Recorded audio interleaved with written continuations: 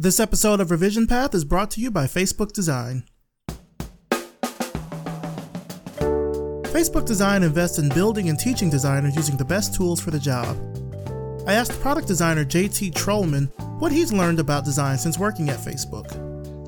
Since working at Facebook, I think the thing I've probably learned the most is that collaboration really equates to empowerment for making better decisions. I mean, I can't tell you how many times I've learned to lean on the knowledge of data scientists, engineers, PMs, researchers, even folks in operations or so forth to learn how and why people think something or use a feature a certain way to better inform what I'm doing as a designer. Learn more at facebook.com/design.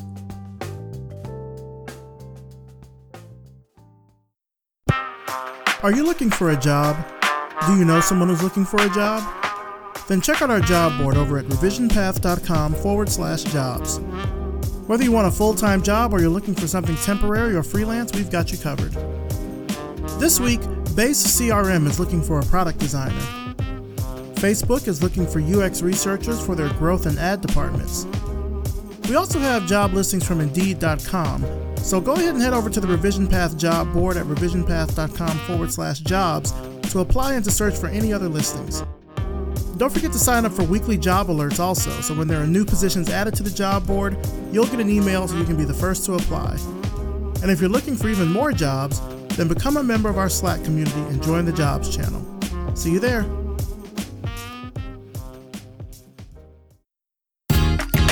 You're listening to the Revision Path Podcast, a weekly showcase of the world's Black graphic designers, web designers, and web developers. Through in-depth interviews, you'll learn about their work, their goals, and what inspires them as creative individuals. Here's your host, Maurice Cherry. Welcome to the Revision Path Podcast. My name is Maurice Cherry, and before we get into this week's interview, let's talk about our sponsors, MailChimp and Hover. More than 10 million businesses around the world use MailChimp to send email newsletters, including us. We use it to send out our monthly newsletter, which went out on Friday. We send out our weekly job alerts with MailChimp and other announcements and things like that. I've been using MailChimp now for about 6, maybe 7 years, and no other email service provider is better when it comes to functionality, customer service, and honestly, just cool stuff. I mean, figurines, socks, playing cards, pencils. I get a lot of cool swag from MailChimp. If you ever get a chance to tour their office, by the way, here in Atlanta, make sure you check out the Rainbow Room. You'll see what I mean. Sign up for a free account today at MailChimp.com. When you have a great idea, you want to secure a great domain name for it, and that's where Hover comes in. Hover makes it easy for you to find that domain name that you're looking for and get it up and running with no hassle and no heavy-handed upselling.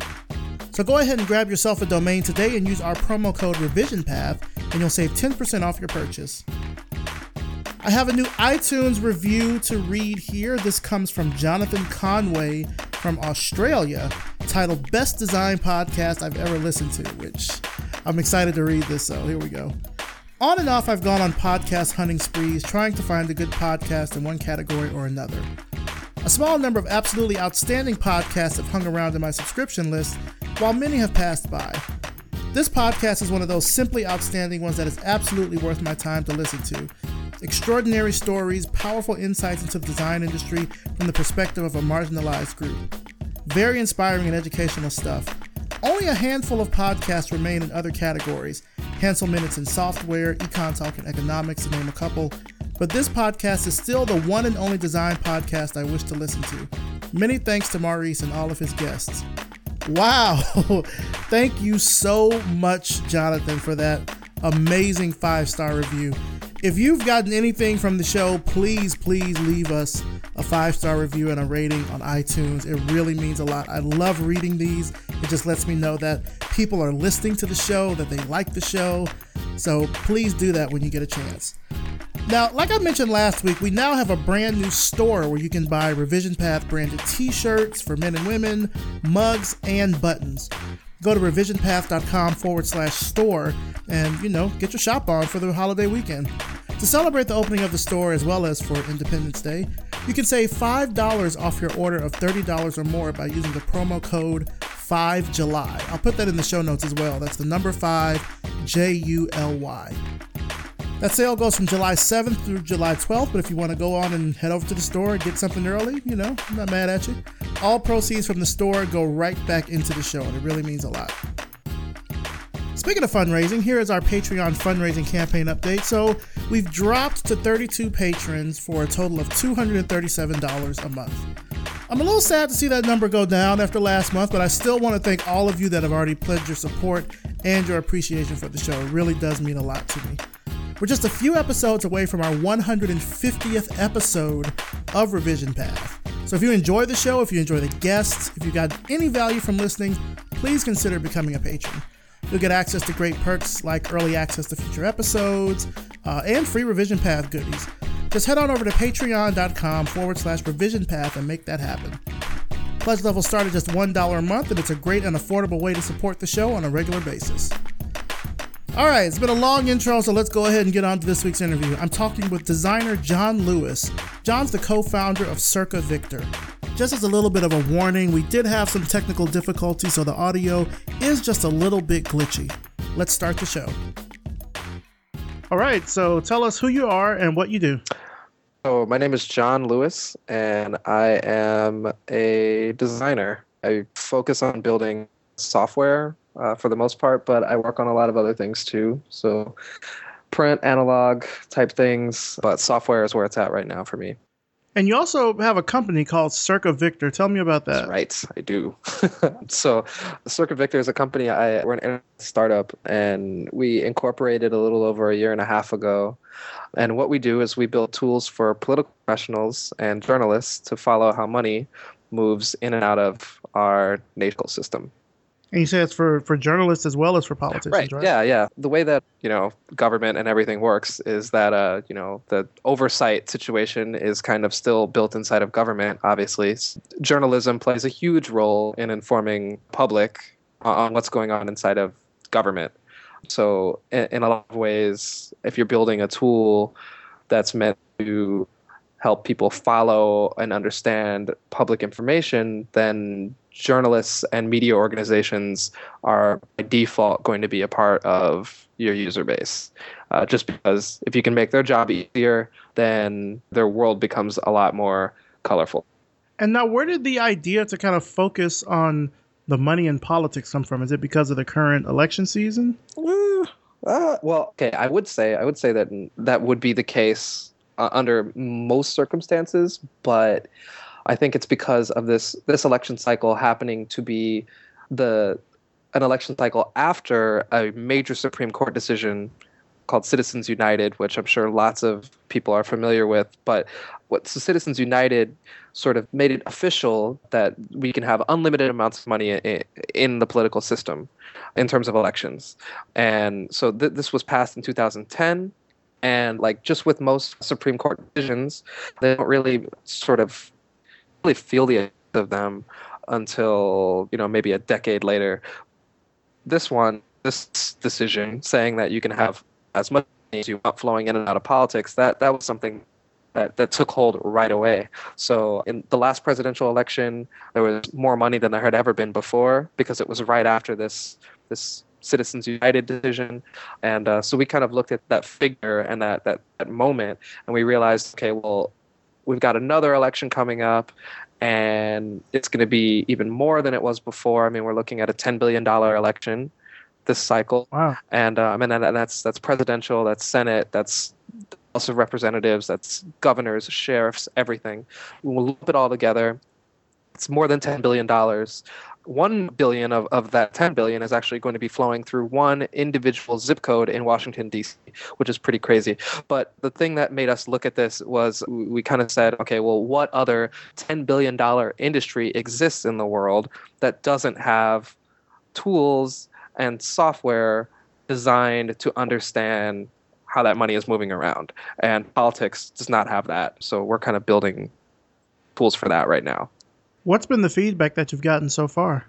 Well, jaws hit the floor, pants get really wet. I mean, it's tech and politics don't necessarily shake hands. Like, I mean, we were bootstrapping our company for a little under a year before we moved to DC.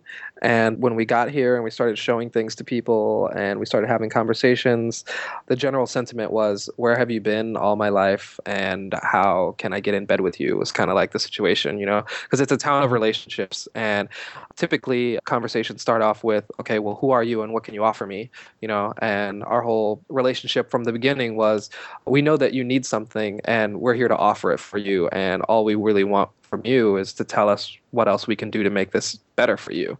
Or tell me what keeps you up at night so that I can make it easier for you to do your job, you know? So the feedback has been extraordinarily positive on both sides of the aisle and also in places that aren't even partisan, you know, when you're talking about clean energy super PACs or unions or things like that, you know, like being able to monitor how money is flowing is actually a huge leg up for a lot of people. Now, you just said that, you know, politics and tech don't really kind of shake hands. And there have been designers that I've had on the show before that have sort of spoken to that as well, that design and, you know, civic type ideals and ventures, they just really don't go together. Why do you think that's the case? I'm coming from the perspective of like someone who, I mean, we moved our company from San Francisco, right? Which is like a crazy thing for a lot of people to swallow. You know, like when we tell people in DC that we started in San Francisco, they're like, why would you ever leave? You know, that seems like a really stupid idea. Mm-hmm. And so we have to explain it to them in the most layman's terms possible, where we say, okay, well, we had an idea that we know was valuable to you as a politician or a journalist or somebody that's running a campaign or something like that. And we're able to explain the value of that to you. And we can illustrate those points and design all kinds of solutions around them. And you're automatically going to understand what direction we're headed in. But when you're talking to venture capitalists and you're talking to people that sit around all day and tweak pixels on a social networking app, their sentiment is not leaning towards the long tail impact that this sort of like solution has on the world as a whole, because, you know, they're thinking about everything in like sort of 3 to 6 year cycles, you know.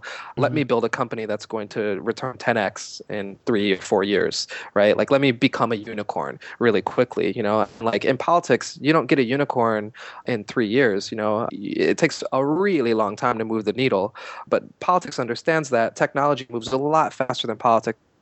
And so because of that, they're never quite synced up. You have different wavelengths in a lot of cases. And that's not to say that there aren't technology successes in the political world and vice versa, but they're definitely difficult to spot.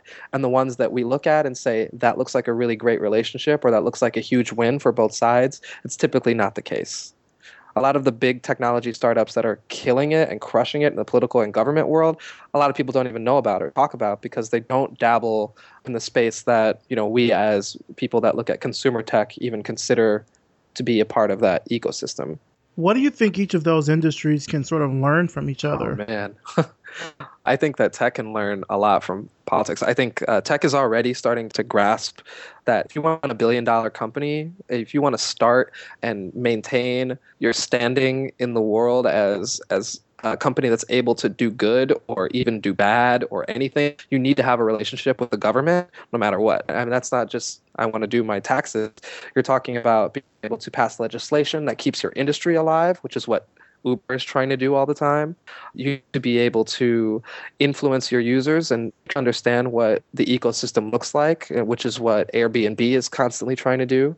And I think that, so we're seeing that right now, but I think that government from technology, by sort of thinking about like, how can we be more lean? How can we stop, you know, sort of building these redundant systems on top of each other to the point where it takes so much time to get something done, you know, because technology moves so fast, other industries are enamored by its success ratio. You know, they're just like, why can't we move that quickly? And that's because it's the inherent spirit of technology is that it's going to move quickly. And if you have a bad idea, you throw it away. And that's not necessarily the case in government and politics. You know, you sort of have a great idea. Somebody else thinks your idea is terrible, but you need their support. So you change your idea, you know, to cater to those people. There's a more elegant way to do that. And that's sort of like, I think the lessons that we can learn on both sides are there's a synergy there, but it's difficult to explain to one side or the other. You need to get a lot of people in the room together to talk about those things at the same time. Because if you don't understand what the problems are on either side, then really speaking into a vacuum. And sort of like you're saying with those relationships, I guess that's why it was important to move the business out there to DC, so you're kind of in the thick of it. Absolutely. Yeah. I mean, in California, we had we loved being there and everything. It was cool. I mean, I like California. It's nice. And I got a lot of work done while we were bootstrapping and everything. But I was also surrounded by distractions, all the time. I'm constantly seeing my friends, and they're working on all kinds of cool stuff. Everybody's like talking about all these new apps that are popping up in that little bubble, and the whole world that I'm paying attention to, every day. Instead of opening up Designer News or TechCrunch, I'm opening up the Washington Post and the New York Times, and I'm trying to learn who these people are and trying to get my finger onto the pulse of government and all of that. And now that I'm here, I don't have to do that. I can just walk into a bar and have a conversation with a random person, and we can instantly be talking about some bill that just got passed, or we can talk about, what candidate is going to drop out of the race next week. Those are conversations that you can only really have in DC. So tell me kind of what's a typical day like for you at Circa Victor. I know with the work that you're doing, and you're kind of also monitoring this, crazy campaign season right now, I'd imagine that your days are pretty varied. So a typical day for me, so I'm a founder of the company, and I am the chief product officer. So it's sort of my to understand what the political climate is either bubbling up towards, or like what kind of what gaping holes exist that we can fill with technology. So my day usually starts with just following as much news as I can. So I'll grab a coffee, and I'll sit down and I'll read all my emails, and I'll check in with, whatever little areas of information that I need to. And then I'll just head back to, we have a hacker house in Capitol Hill. I'll head back there, and then, all of our squad will start to filter in, and we'll start the day with a scrum. We'll talk about, what are all the things that we need to make sure happen this week. And we make sure that that's in context with, our 30-day plan that we have, because we have like sort of a shipping cadence for how we release everything out. But after that, it's basically just like, let's figure out like what chunk of the day we can go heads down and dive into like really, really minute problems, because we spend like the first half of the day is a lot of like really macro problem solving. And then we spend like sort of after lunch, it's just like, just put your headphones on and like concept out some solutions or something like that. And that's assuming that we don't have some kind of meeting, with a client or with the news media or something like that. But that's a typical day. And the week kind of unfolds in the same fashion. As we get closer to the end of the week, we start to materialize things a lot quicker because we have these sprints that we work on. It's a lot, it's structured, but it's a lot less structured than it sounds. It's pretty organic, actually. Yeah. So with your work kind of really dealing a lot with politics, and because politics, at least when it comes to campaigns, is something that it comes and goes in seasons, is this something that you think that you all will still be working on in a few years, or is it kind of just something that you're working on right now based on the current climate? Well, the vision that we have is not specifically campaigns and elections as much as it is sort of money in politics in general, which is something that never goes away. It doesn't matter. Election day +1, you're talking about passing bills, in December. And so at that point, you're talking about lobbyists, you're talking about public relations, you're talking about unions. All of these entities are constantly at odds with each other or trying to make something happen inside of the legislative world. And there's money involved in all of that. It's all sort of filed with the government, so it becomes open data, which means it's something that we have access to, which means it's part of our roadmap. So the election is a really big time for us to launch, to just be like, hey, we're here, look at us, we're on your radar. But after you've sort of shown up and said, okay, we're valuable, then people start asking questions about like, how will you be valuable in my administration after I'm elected? And that's sort of Q4 for us.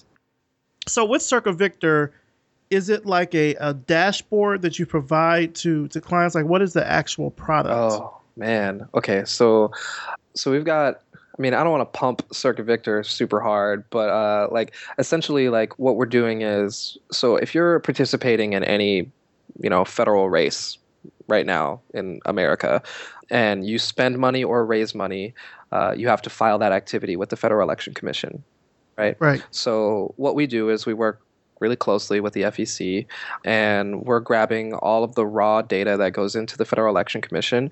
And this is like 42 different filing types that you can have when you interface with the Federal Election Commission. So what we do is we take all that information, which is normally locked away in PDFs. It's not searchable or anything like that. We grab it all and we draw relationships between all this information. So I can tell you how Donald Trump is spending money in Wisconsin right now against Hillary Clinton, down to the cent and its purpose and who it was spent with and all of those pieces of information. That's valuable if you're Hillary Clinton and you want to know, whether there's an attack ad that's going to air next week. But it's also valuable if you're the New York Times and you want to talk about how Bernie Sanders said he never had any super PACs when really he's got like 8 or 9, and they're still spending money, to support him. And I mean, maybe when this airs, that might not be the case, but I mean, maybe they'll be spending in support of Hillary. Who knows? There's stories in the data, and we build a suite of products that users the ability to uncover that information. So it is dashboards, but we also offer an entire API to larger, more sophisticated organizations that already have like giant terminals that they give to their employees that are going to search through, any number of data sets. And so essentially, like we're cleaning we're relationships between it, and then we're normalizing all of it so that you're not looking at duplicates or amended filings. I mean, the government data is not the sexiest or the easiest to work with, So we're basically reverse engineering a whole lot of what goes on at the FEC and turning it into something that's digestible, easy to understand, easy to discover, and actionable, so that you can actually go and do something smart with the information that you've got instead of just, handing it to a data scientist and telling them to make a decision for you. Do you think you all would ever get the product, or maybe even make an additional product that would be something that's more consumer facing, or do you think that's not a need right now? Well, that's kind of that's sort of the job for the press. I like to think myself. Okay. Like I think that the average person, I mean, myself included, until maybe the last 3 years, maybe 3 years ago, I wasn't super concerned with like how a particular like politician is spending money down to the individual transaction, but I've always been interested in gluttonous spending or, misappropriating funds or spending money like in ways that like it shouldn't be spent, That's an ongoing conversation, just like government spending is a pretty big topic, and it's definitely up to, trusted organizations to kind of uncover that and expose it, but also to sort of commend people when they actually do what they say they're going to do, which is also a thing that's difficult to do if you don't have a way to track how things are actually happening. So when it comes to like consumer facing like software, like myself, I'm not particularly interested in that just because I've done so much of it in the past. And right now I'm just dedicated to creating enterprise software in a space that doesn't have it right now at all. It's almost like imagining a hospital without ultrasound machines or clean syringes or anything like that. I mean, that's essentially like the battlefield that we walked into. We showed up in DC and we found out that the tech literacy is so low and the quality bar is so low and everything is analog. And I mean, unless you're talking about defense, we're looking at a space that's just untapped software-wise, and it's depressing, because we're picking our leaders, and we're watching people that run our country and essentially, by proxy, are involved in running the world, are making decisions based on bad information. So if you can create an ecosystem where those people are equipped with the right information to make smart decisions, then I feel like we're doing a good job. So what are the next steps of growth from here? Make $1 billion? I don't know. No, like next steps from here are to just keep growing, like we moved out here in February and we had a soft launch in April, and, the reaction was really great. So we started hiring in May, and now our headcount is right around 20. So we're doing doing really, really well at the pace that we want to, and like, so we don't ever want to be like a massive company with like hundreds and hundreds of employees, like we kind of want to keep things as small and nimble as we can and solve as many problems as we can at the same time. So as long as we're kind of like adhering to that track, we'll be hitting our marks. Let's go back a bit. I'm really interested in kind of knowing, your life and how things were when you were in San Francisco, and even before that, when you spent time in Hawaii. But let's start at San Francisco. Mm-hmm. So Circa Victor, I founded it with this guy named Justin Hernandez, who's like my homie. Shout out Justin. And Tyler Arnold, who is from Alaska. Super cool dude. Shout out Tyler. So Justin is from Hawaii, and we met each other there and ran an agency together, blah, blah, blah. We had all this great stuff going on. And Tyler, actually, we met him in Hawaii as well while he was on a trip from Alaska. And we all three of us wanted to work together. But if you fast forward to San Francisco, Justin and I both moved to San Francisco at the same time. We took jobs at startups, basically. And so we left home and we started working at separate companies. And so like my whole journey to San Francisco was I wanted to work on, big consumer-facing product stuff. I was like, oh man, San Francisco is kind of like, it's like the mecca for tech. And if I can make it there, I can make it anywhere. And I just really, really want to surround myself with like brilliant people that are smarter than me and just like try. I wanted to fail really hard. Like I wanted to put myself in an environment where I was outclassed as much as possible and just try to grow as quickly as I could. And I felt like I got what I asked for, like I learned a lot of lessons. I learned from a lot of other people's mistakes, which I feel like is a great way to learn. But while I was there, I ended up roped into a sort of, I guess you call them, they're VC now. They raised a ton of money this year, but there's this crew called the Designer Fund. I met this guy named Enrique Allen. He's one of the founders, and he kind of asked me like, hey, like, what do you want to be when you grow up? Like basically, he was like, where do you see yourself as most valuable or most fulfilled, and I just kind of told him at the time, I was like, I want to be like, I just want to work on lots of different stuff and like grow like my breadth of experience as much as possible, because at that time it was really, really important to me that I was able to work on a wide variety of projects, right? So he was like, great, that's kind of like what we fund all these different designer founded startups, and our portfolio of companies is always looking for designers, really talented designers, hungry designers that want to solve really crazy problems, So I was like, sweet, why don't you hook me up with one of them? So he pointed me in a direction to the startup called, at the time it was called Mind Snacks, which, so what they did was they built language learning games for kids, and they were great. I don't know if you remember any of these, but they're incredible. Like the art direction was like fantastic. It was done by Pascal Da Silva. It was like this goofy Australian kid. He's super cool, and they were in like a moment where they were like, okay, well, we've got this great suite of software for kids. Why don't we start to work our way up the age ladder? Like why don't we figure out like how do we build cool apps that are going to help kids pass the SAT? And I was like, I'm very interested in that. Like, I would like for more people to be smart, like I'm all about that mission, So I talked to them, and, we had amazing chemistry, and the team was amazing. I mean, we're talking about just like some of the most talented people I've ever had the pleasure of working with. It was amazing. That was like the moment when San Francisco to me like made a lot of sense, when all the things that people started that I had heard people talk about, brilliant teams coming together to make amazing things together. Like I was like, whoa, yeah, this is what it feels like, And I mean, since then I've learned that it's really just hard work and talent that makes that happen. It's not so much the place that you're in. It's just that San Francisco has the density of those things all in one place. But my experience working in that ecosystem was really great. So what ended up happening is I kind of had the pleasure of being in the room with these guys as a teammate, and we worked our way from a nugget of an idea, like how do we serve SAT test takers, to why don't we just think about lifetime learners, because if you look at a SAT student, like your users, they're really only going to be using your app for a year, maybe at the most, right? And then after that, they're gone. and then all of a sudden you got to onboard a whole new generation of users, and the churn is just ridiculous. So we were like, okay, well, why don't we open this up to everyone? Because, I mean, I'm sure if you asked a 40-year-old person on the street to take an SAT, like they'd probably bomb it. Like most of us would totally fail the math section. Like it wouldn't even be fair.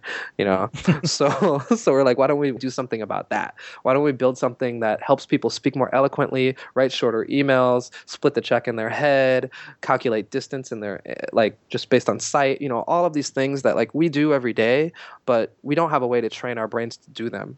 And that was like a really big deal for me. I was like, sweet, now I have a purpose here. This is awesome. So I worked on that project for a little over a year, and we launched in 2014. And at the end of the year, I got a tweet from one of my buddies from Hawaii, and he was like, congrats, man, I just heard the news. And I was like, I don't know what you're talking about. And he sent me a link, and Apple had chosen us as an app of the year for that year. And it was like just like crazy humbling experience, because I didn't even know that we were in the running. Like it just happened like that. And then after that, I was like, I'm done with consumer stuff. Let me solve even harder problems, But that was kind of like that was the closing like moments of San Francisco for me. And that's kind of like when I started working on Circuit Victor with Justin and Tyler. And so talk to me about your time in Hawaii. Are you originally from Hawaii? No. So I'm an Army brat. Come Okay. from a military family. And if I was serving, my mother would probably just be like, she'd murder me. But so I was born in Germany, and when I was very little, we moved back to the States and bounced around a little bit. And so like I ended up going to like high school and everything in the Midwest, which I hated, just because I didn't feel like I belonged there at all. And so then after I got out of high school, I graduated like a year early, and I was like, I'm getting out of here. Like I really want to go to art school, but that's too expensive. And but I really want like an international kind of like community around me, and I just want to do, I mean, because I had sort of a fine arts background and everything, and I had just begun to like discover like what design can be for my future right around when I was 16, so I was like, okay, well, I need to do something that's going to be like the most drastic change that I can possibly make, and I need to get out of the Midwest. So I moved to Hawaii. I left home and moved to Hawaii and made a new home for myself.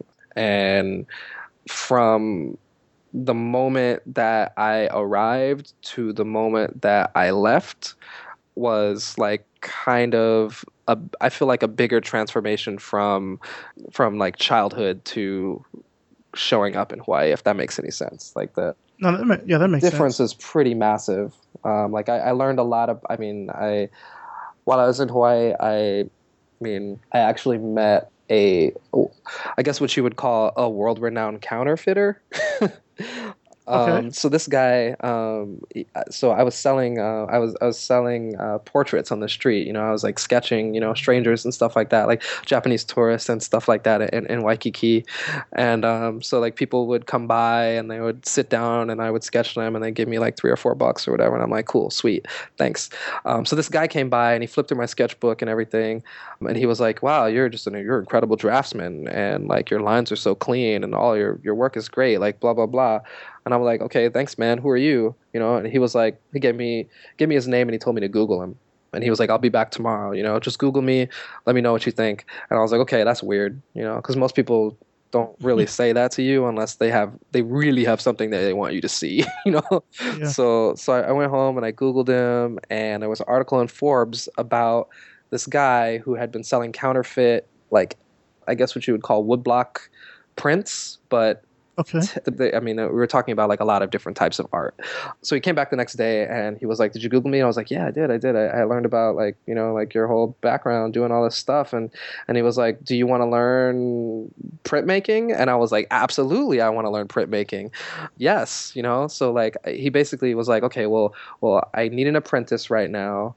And I will teach you how to carve wood blocks. I will teach you how to work a Washington press, which, like, on a side note, there's only like 5 of those in the world, So I was like blown away. I was like, you have a Washington press? I mean, they weigh like 3 tons, and they're made out of like cast iron, and they melted them all down in like World War I to build tanks, essentially. It's like a Gutenberg press, but made out of iron. And I was like, wow, you have one of those? That's insane, you know? So I learned a lot about attention to detail and like craftsmanship from a counterfeiter, a man who essentially it's his job to fool the naked eye, you know? I mean, I didn't myself counterfeit any artwork, and he wasn't really doing that while I was. I mean, it was sort of like his past life, I guess. Yeah. But he had all these artifacts lying around, you know, like this amazing press and all of these skills, and like his vision was that he wanted to bring fine art to the average person, you know, like that was the way that he rationalized what he was doing, you know. But I learned a lot from him, and he sort of like traveled around with his family and everything like that. So after he left Hawaii, I started hanging out in sort of the tech scene. You know, I started doing a whole lot more freelancing and those sorts of things, and eventually ended up opening an agency with Justin, who I co-founded Circa Victor with. And, you know, so that, and then I started building an entity based on my freelance clients and all of that, which I hear is kind of like a common path to starting a studio. But yeah. Okay. Oh, that's a crazy path, huh? It's an interesting path, I should say. I mean, it seems like you bring a lot of experience to the table just in terms of like life experience, and then you're able to put that sort of, you know, back into the product. When did you sort of first get excited about design? What was your first sort of spark for it? Probably like when I was maybe 3 or 4. I mean, as far back as I can remember, like watching Looney Tunes, I'd say was the first time I really got excited about design. I mean, because I understood at that time that, I mean, sure, this is magic happening in front of you. I mean, cartoons are magical. It's such a big deal to me. And like watching Bugs Bunny move was something that I wanted to understand how that happened, you know? And so I learned about Chuck Jones and Mel Blanc and Bob McKimson and Ollie Johnston and all these Milk Call, all these really, really incredible animators that had existed, you know, long before I was born, that had designed characters so that other people could make them move, you know? Like, so you're talking about creating a system for a moving, breathing, living object that you need to be able to manipulate and change based on a story that you're going to write and a joke that you need to tell and a voice that needs to come out of their mouth and all of that. And at that time, like, that's when I really, really got interested in like drawing and painting and creating things that were kind of usable, you know? So, I mean, it happened at a really young age, and I never stopped really like exploring that. Were your parents supportive of you getting into design? I know you mentioned kind of moving around a lot. Oh man. Well, I mean, I from like a sort of single mom situation, you know, so like my support was definitely, you know, like, please don't do anything that's going to compromise your ability to survive, you know, like that's basically like the conversation, you know. It's like, I trust you to make a good decision, but I am worried about you. That's like, because I mean, like anybody that goes on an artistic path is going to have, you know, there's going to be some dubious situations that arise, you know, there's always going to be some kind of, because it's emotional and it's also technical, you know? Yeah. Like you have this inner struggle inside yourself that's telling you, or I mean, maybe not with everyone, but definitely with me, that you're not good enough, you know? Like you're not good enough to be where you want to be, or you have taste, but you don't have the toolkit to execute, or you don't have the resources that you need. And like for a really long time, I was in that boat until I consciously decided that I didn't want to be in that boat, and I would create my own, you know, ecosystem around myself, or I would put myself in the path of people that would, you know, that we come together and like, you know, rise the tide for each other, you know. And like I feel like when you do that, a lot of people start to worry less about you, and they start to think more about, you know, well, you have gravity now, you know, like you have gravity around you that's bringing people towards you that want to help you, that want to support you. And then all of a sudden, the creative aspect just becomes the fun part. And then the work actually is, how do I maintain this gravity? You know, and then you start to worry about that. You got a whole other set of problems once you start to have gravity. But yeah, my mom was definitely like, I mean, she's always supported my creative endeavors, but she's definitely always, I mean, to this day, she thinks that, the Koch brothers are going to drop a Brinks truck on me when I step outside of the house, It's not, I mean, lots of people are worried about the things I'm doing just because I took, creative solution and problem solving sort of practices and brought them to a space that doesn't have them. People are worried that that's not a thing that is going to be taken with open arms, but I'm kind of seeing that that's not the case. What's the biggest compromise that you've had to take to sort of get to where you are now? Oh man, on the record, there's so many. There's so many compromises. I'll just go. I'll go through a list. Real quick. I've worked for people that I have from day one felt were complete idiots, just because I had to, because I had no choice. Just taking a project and doing work just because the more work that you do, the quicker you're going to get to doing the work you want to do. And like that starts to taper off, and finding out when to say no is a really, really important skill. But when you're just getting started, there's a lot, you have to eat shit for a really long time, like you have to pay your dues.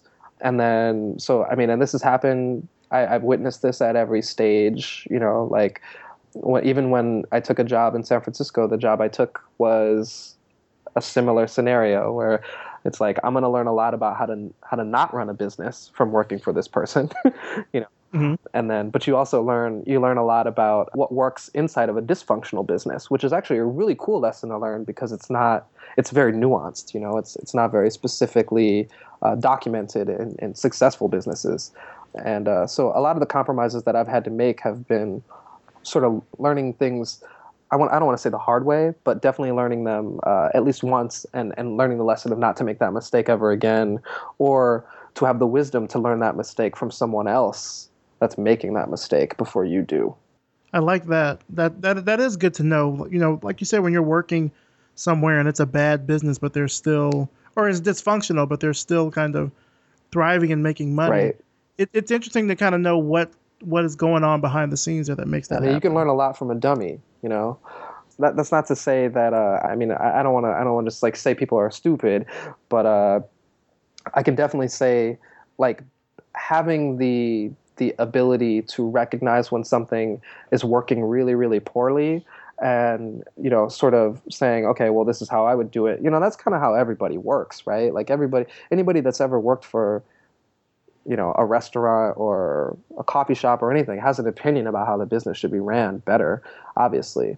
But, if you say something and nothing happens, or if you propose a solution to something and nothing happens, or if you're being talked down to just because of someone's hubris or ego, then all of a sudden, you start to internalize that and then you want to leave. Most people don't quit jobs because they hate their job.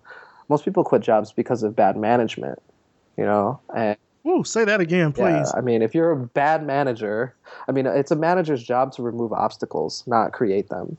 And yes. And if you're able to do that, then you're a great manager. You're also a great leader.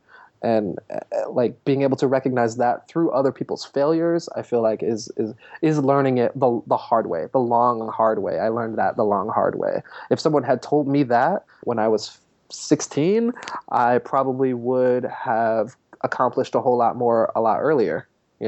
If I hadn't have been looking at my managers as people that need to teach me how to do things correctly, instead of learning how to do things incorrectly because they're doing things wrong, and like it's twisted and it's convoluted, but that's the sticky universe and all of its foibles. What do you think it means to be a designer today, knowing what you know now? Well, today, it's constantly being redefined. It's crazy. I think the fact that the design is an industry that has so many different touch points means that it's a constantly evolving industry, which I love, and when we say design, we're talking about industrial design, we're talking about software design, we're talking about print, everything. Print is kind of set in stone for where it is. There's some people that are really pushing the boundaries for what print can be, just because you can infuse technology into it, which is really great. But design as an industry as a whole, I think it's never been healthier. So what it means to be a designer now is only really defined by who the next designers are. Like there are kids today that are, 9, 10, 11 years old that are sort of experiencing, all of these crazy things that we think are really cool today. They're experiencing them at a super young age. So if you can only imagine like what that's being baked into their subconscious as children. So that's going to be their first their first impression of what design can be, so when they become, when they enter the workforce or they make the conscious decision to become a designer, that's going to be the bedrock that they stand on top of, which is crazy to me. Like there are kids out there right now that, if I could hire them and in my career path see them become 10 times the designer that I am, I'll die happy. Like that would be amazing. Yeah, I tell, designers coming up now, like you have so much more available to you in terms of resources and education and things like that. I mean, when I think about just, God, maybe even just 15 years ago, how much of a barren wasteland the web was when we think about design. But I mean, I know your answer, you're talking about sort of design, as a whole. I'm thinking specifically, though, about graphic design, web design, et cetera, because we're so young as an industry and it's growing so fast, and because of how it's linked in with technology, it's also becoming such a ubiquitous factor. I think that we're right now in the last year, 2 years, maybe talking about a really tangible, legit crossover from just technology and web design and its influence all the way into physical products and all of that. Like Fitbit might have been like a mainstream smash hit, but we're maybe there might be like a couple other like hardware tools where like you're going to monitor like a refrigerator is not something that you're going to log into your web page and just be like, okay, well, I'm out of milk, let me get some more. Like a smart fridge may not be a but design for the web is also a great sort of transition to designing interfaces for cars or designing an interface for an airport kiosk or something like that. Like they're very similar because we have this advent of touch and force feedback, and I mean everything is on a screen right now. So there is a level playing field. It's either on a screen or it's audible. Those are really the only two like spaces that you get to play in. Virtual reality is a whole nother one, you know what I mean? But these things there's these crossovers, and designers play a role in all of them, more than they ever have before. And I think it's important to realize that, like, in the same way that print designers, there was an age where they didn't want to embrace technology. They just wanted to keep being print designers. And look what happened to those guys. They were either really good at their job and they're still doing it today, or they were forced to work on web things and they sucked at it, or maybe they found a liking to it and they're maybe still doing it today, or they're gone. And I think that is the edge that we stand on right now. If you're just strictly talking about web design, product design inside of a browser, that's kind of the next leap forward. Like if you really want to push yourself, do something that's outside of your comfort zone, like work on something that is in one of those new spaces that is really, really interesting. If you've only ever worked on web, do something in mobile. If you've only ever worked in mobile and web, do something in a wearable. Like these are spaces where just experimenting in them is going to pay off huge dividends 5 years from now, when that's where all the work is going to be. Now, I know that you lived in Honolulu for a while, in Hawaii, and you rep Hawaii so hard. Like you're always talking about aloha and pineapples. Like I can tell that there's that spirit that is sort of this intrinsic part of your work. Kind of talk to me about like your design style. What are some of your influences? Oh man, so that's like actually that's a really interesting like question, like design mixed with Hawaii, because so the University of Hawaii has a really, really amazing graphic design program, right? I mean, I'm fond of it. And it doesn't get the props that it deserves. So does their architecture program, actually. But it comes from a pretty cookie cutter Bauhaus sort of like international style kind of school.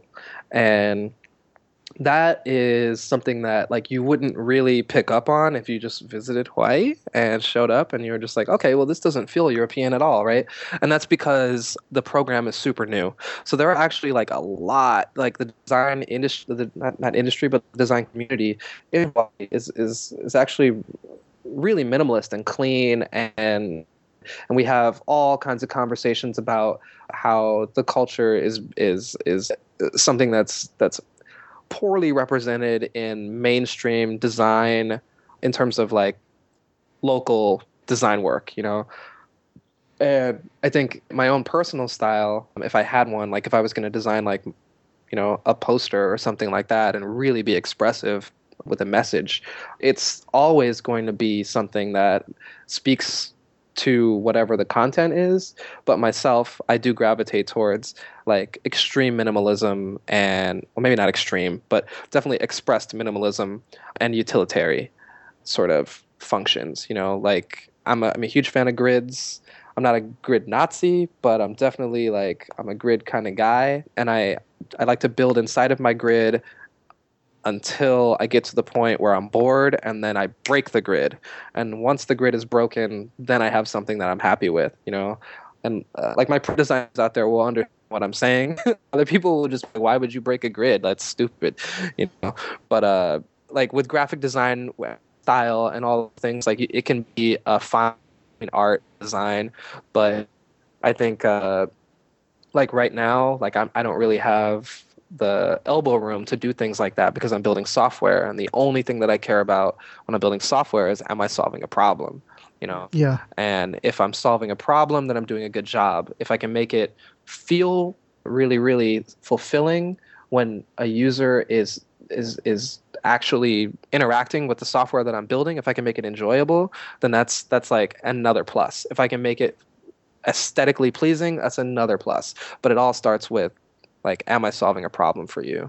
What keeps you motivated and inspired? Is it just the work itself that you're solving these problems? Oh, right now, what keeps me inspired? Like knowing, right now, what keeps me inspired is knowing that I'm working with, like, hands down, some of the most brilliant individuals on the face of the planet. Like, that keeps me inspired. Like, knowing that any one of us could be doing something completely different and only be hitting our stride at a third of the pace that we're hitting it right now inspires me. Knowing that we're stronger as a whole than we are separately, that's really inspiring, you know. Like the design and the, like, I mean, like, I feel bad if I spend a day not moving any pixels around. Like if I spend a bunch of meetings and, you know, I'm in Slack all day planning things and stuff like that, like I do feel bad. Design droughts suck.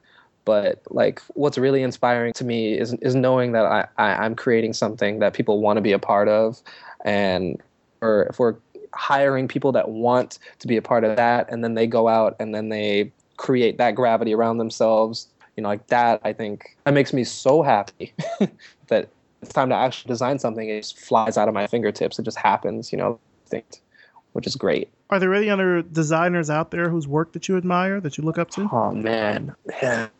He does a lot of like movie poster design. I can't remember. I think his first name's Ollie or something like that. But Ollie Murs? No, that's not it. Anyway, scrap that.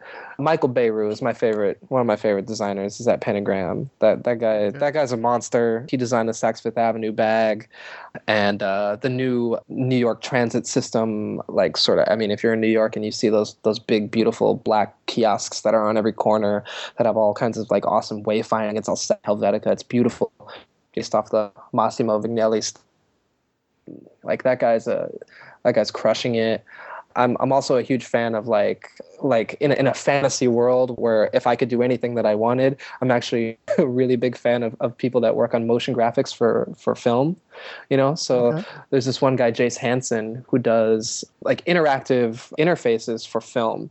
So like the crazy interfaces that you see the Avengers using in the Civil War movie, for example. Like he's the guy that sits down and designs all of that, right? And like it's not something that you and I would ever get to play with and use, but it's like a great exercise for, you know, how do I solve a problem right now, you know, that doesn't exist in the real world, but it does exist in this fantasy world. And I think that's really cool, you know, like it's something that I used to be really interested in doing, motion graphics and filmmaking, all of that.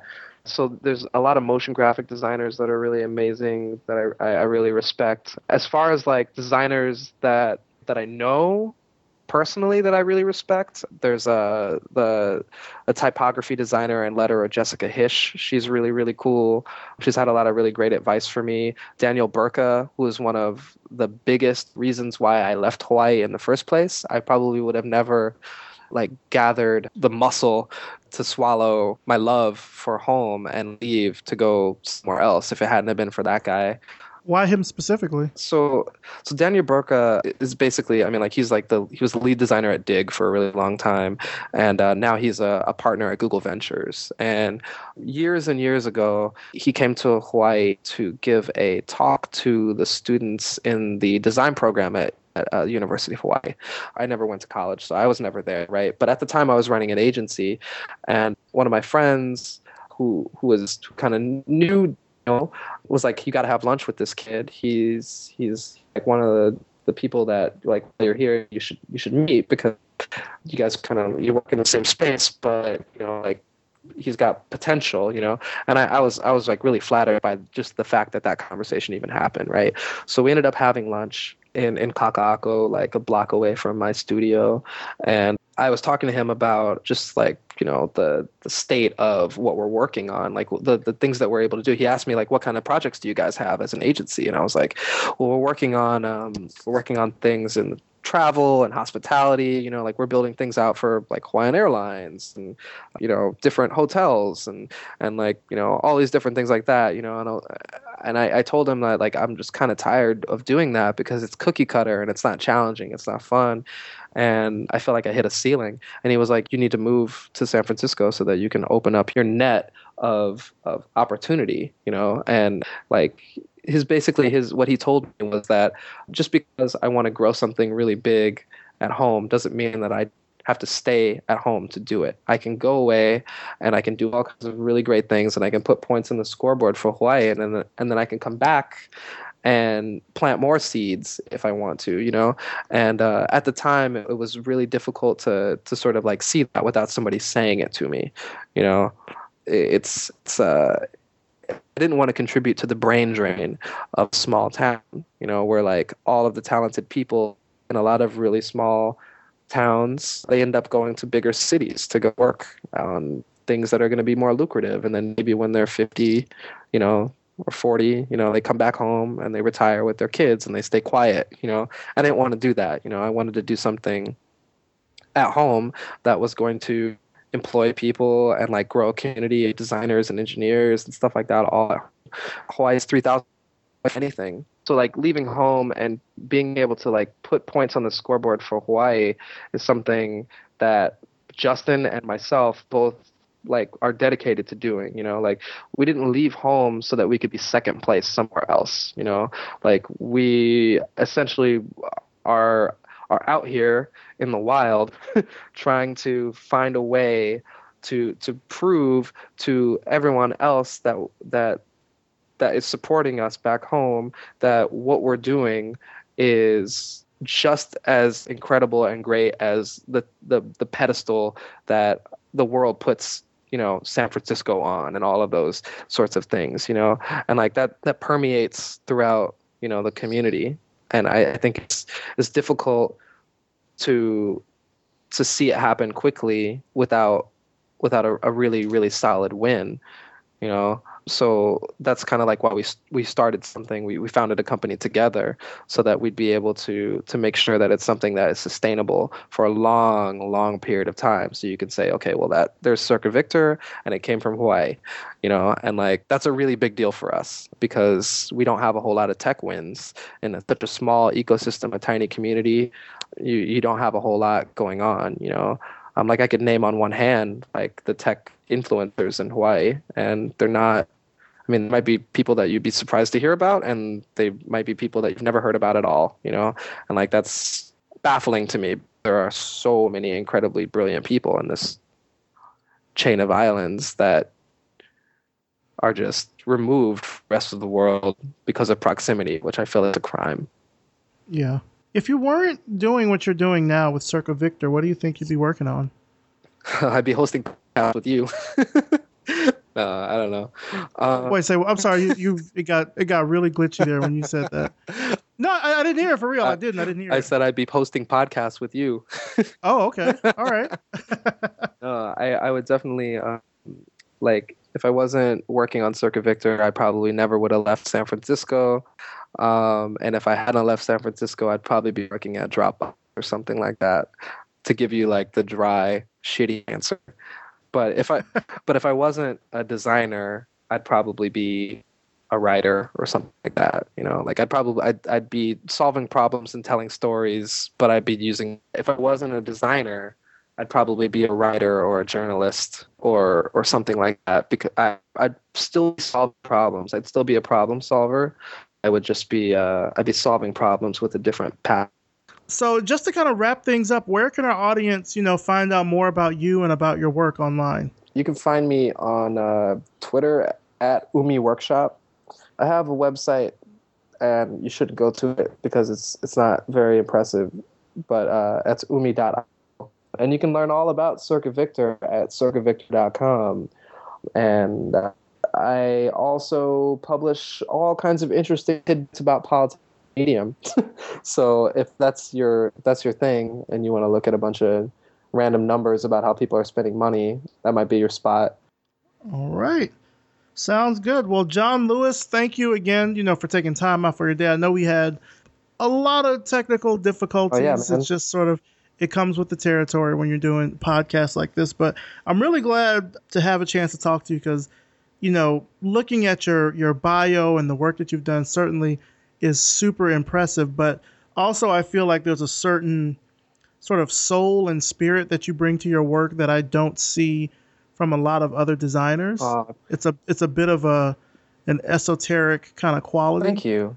So I really wanted to be able to kind of talk with you and get ideas about, not just how you started your business, because I think what you're doing with Circuit Victor is important as it relates to, kind of putting technology and design into a way that it will help, civic good in terms of, finances with politics and things like that.